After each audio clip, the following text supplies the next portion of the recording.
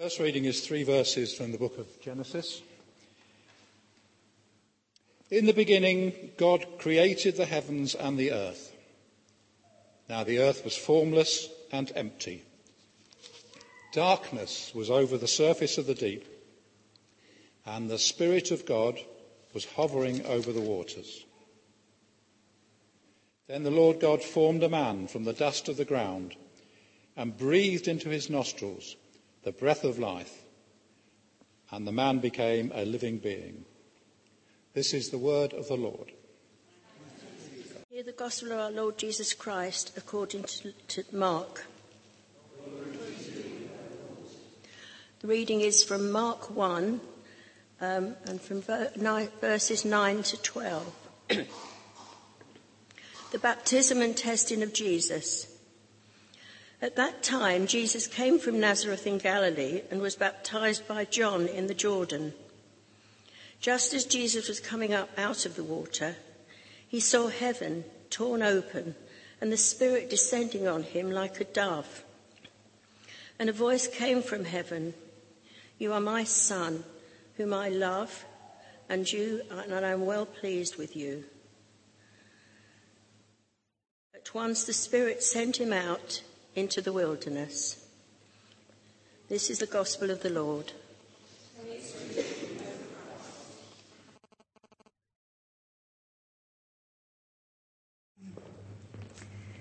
So, loving God, thank you for your word to us. Thank you for showing yourself in those stories of Scripture.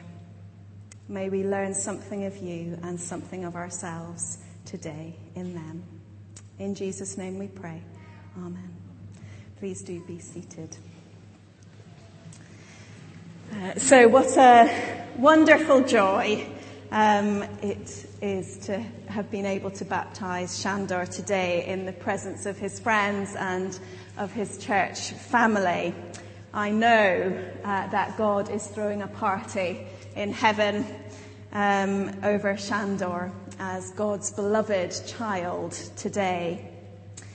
And at our baptism, so at your baptism, and for those of us who've been baptized, we are truly, there's a truth in the fact that we are brought to life in a new way,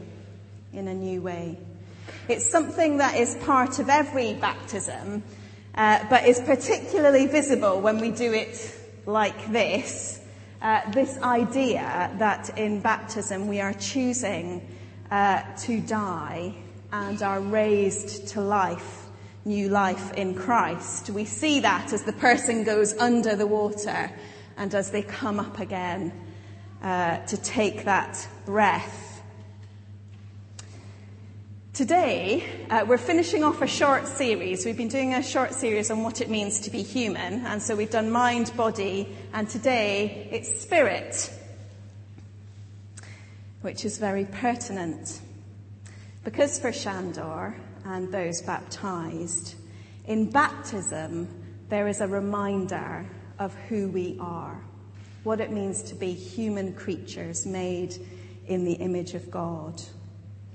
And so the first Bible reading that we had there, which was from Genesis, we're reminded of that with the Spirit or the breath of God.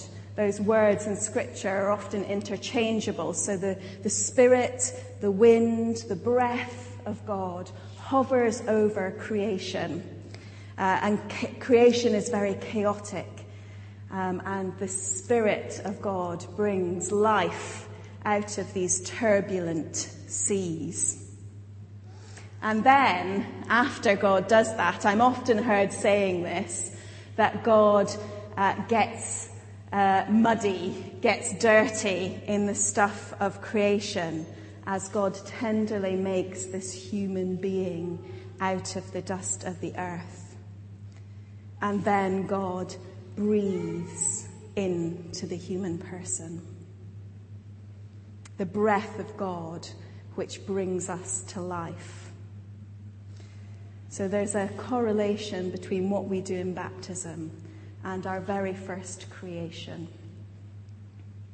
From the beginning, Our very life is not just created by God, but the breath that we breathe, our spirit, our ongoing existence is dependent on God's breath, God's spirit in us.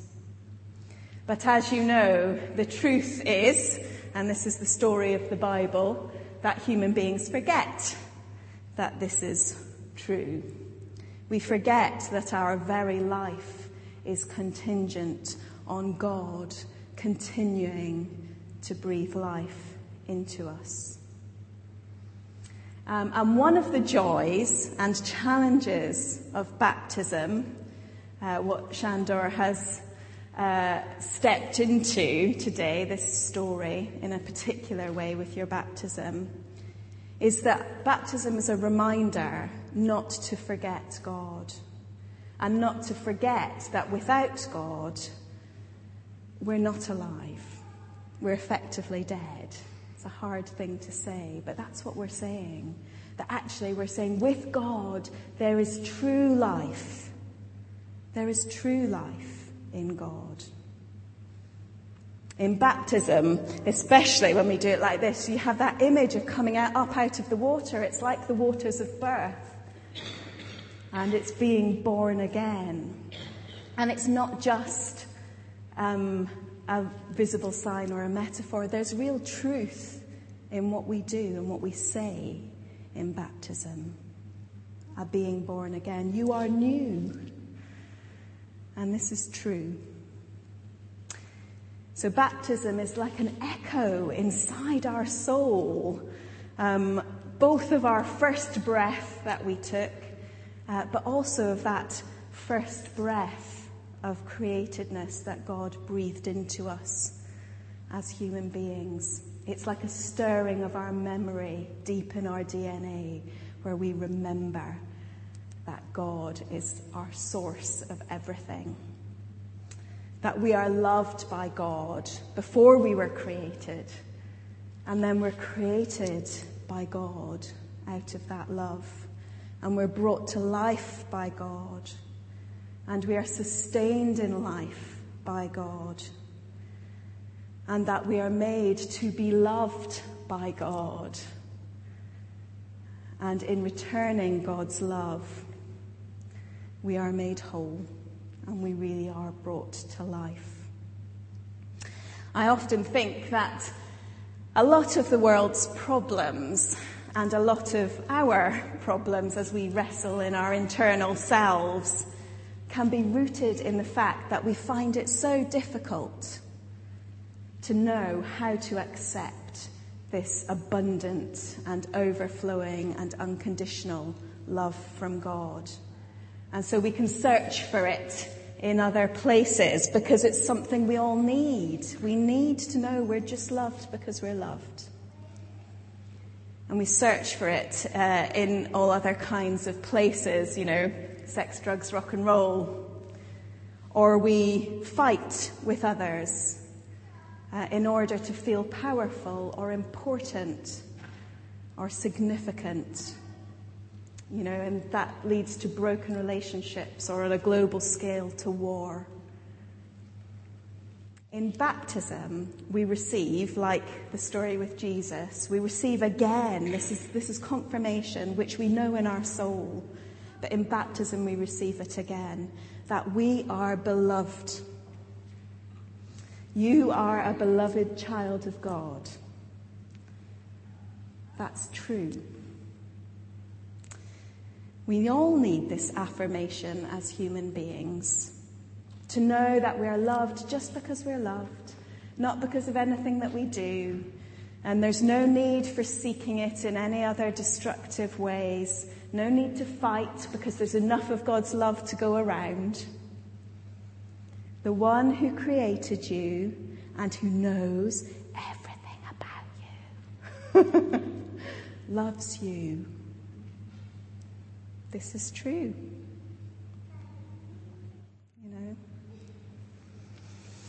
And it's something that we all need to return to again and again in our life with Jesus, following Jesus. because we easily forget it, because other stuff comes in and shakes that belief. But we must go back to that truth, in order to keep living for Jesus and following Jesus. Because if we don't know that we're loved, it's very difficult to love others, and it's particularly difficult to love others who the world doesn't love, or the world sees as unlovable.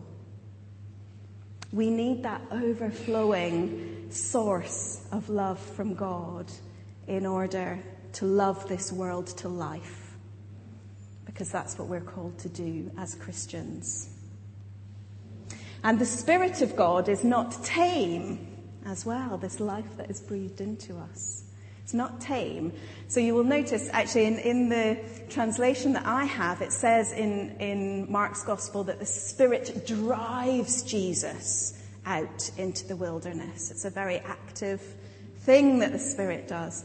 Drives Jesus out into the wilderness after his baptism, where Jesus experiences temptations to turn away from God. And we experience those temptations. But in baptism, we are given a marker, like a line in the sand or a pin in the map, as it were. Something which is not, which is an objective truth. Whenever we begin to doubt that we are beloved, that we are called to love others in Jesus' name, then those of us who are baptized, we have a moment to go back to remember. We remember our baptism. You know that God has spoken love over you and that you have chosen to love God in return. And that can never be taken away. It's a moment, it's an objective truth in your journey. And if you're here this morning thinking, well, I was a baby when I was baptized, so I can't remember it. Well, neither can I. I was a baby when I was baptized as well. But I do know that it happened. And I know that people prayed those promises over me. And that when I was old enough to make those decisions for myself, that I was able to stand up and say those promises, that Christ claimed me for his own. And so at the ripe old age of 25, I was confirmed. And that's what we do in the Church of England, to finish off that baptism when it's babies that are being baptized. So if that's you, and you haven't been confirmed, I encourage you to do it. It's a way of saying those promises that were made over me, I own them. I own them. But your baptism is this objective truth that God has said again that you are loved and that you are made to be loved and to love God in return and to be part of God's mission to love this world to life. We are called to live our Christian lives in light of our baptism, which reminds us of our createdness right at the beginning, which reminds us that we are breathed into by God and loved deeply by God. So may you hear today those words from heaven, "Here is my beloved child, in whom I am well pleased." And may you know yourself living, breathing, Spirit-filled, loving creatures of God. Those creatures of God that you were made to be. Amen.